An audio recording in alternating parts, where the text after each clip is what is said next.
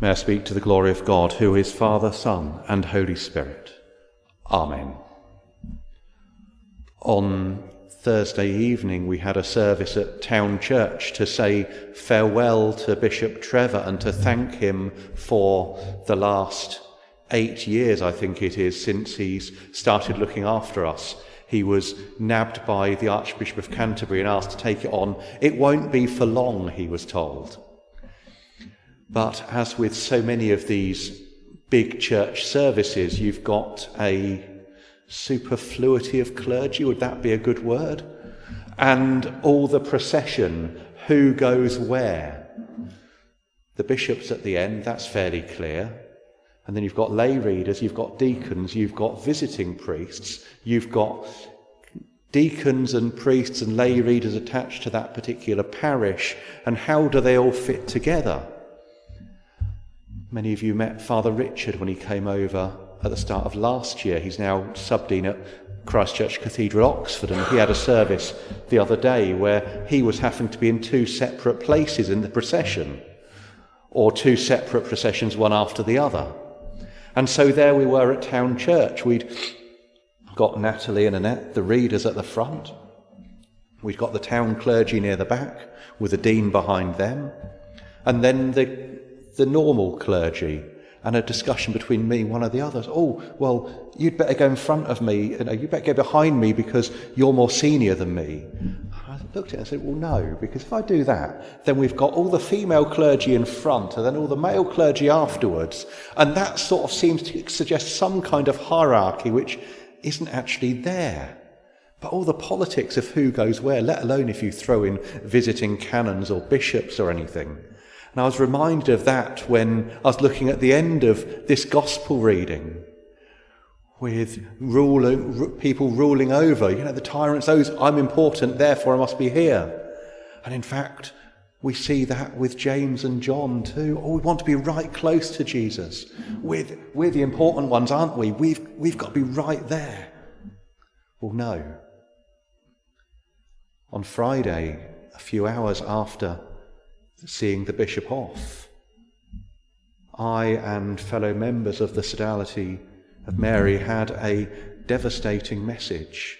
Mother Ade, one of our members, had died suddenly in Rochester Diocese, and we are struggling to come to terms with that. We met for prayer yesterday evening. But Ade was a wonderful character. She had discovered the Anglo-Catholic tradition after ministering as an evangelical for most of her ministry. And Father Richard described her as being like a child in a sweet shop, always discovering something new of the faith to be discovering and exploring and getting excited about. Of course, as part of that discovery of the faith, or other bits of the faith, she was not afraid to ask questions. And so often in discussions, many of us be, I'm not sure, I'm not quite sure I understand that, but I don't want to say anything because I'll sound silly amongst my colleagues if I ask a really stupid question. And then it's always Ade asking these really challenging questions, challenging all of us to think. And understand what I'm thinking, why didn't I ask that? It's not, I needed to know that. But it was always Ade who was asking these questions. She'd been ordained longer than me, about 20 years, I think. But she was so open to new discoveries of the faith, deepening her own experience, deepening her own knowledge, deepening her relationship with Jesus. And in the end, I think this is what James and John were trying to do in the gospel reading. Can we be close to Jesus so actually we can learn more from him? At one level, looking at this reading, it suggests, don't ask those questions because, you're getting up above yourself. On the other hand, if we don't ask those questions, we don't grow as followers of Jesus. If we don't ask those questions, we don't learn. If we don't ask those questions, we don't move from where we are. And so may we be open to asking those questions, may be open to challenging others as we seek to deepen our faith, as we seek to come closer to Jesus. And as we journey in this way in our own life of discipleship, may we be a bit like Ade, as that child in a sweet shop with all the wonderful riches of the Christian tradition. And wow, I'd never thought of that, but that is wonderful. I just want to know more. May we be excited, learning more about our faith, learning more about Jesus. And may we draw closer to him every day of our life.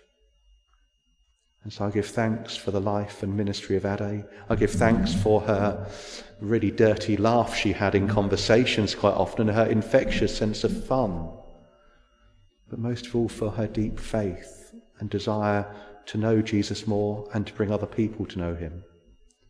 And her last tweet at the start of September was reminding people that no matter who they are, Jesus loves them. It seems quite apt for her to have said that as her last public post on Twitter. And may we be reminded of that today and in days to come, and may we also remind others of Jesus' love for them. In the name of the Father, and of the Son, and of the Holy Spirit. Amen.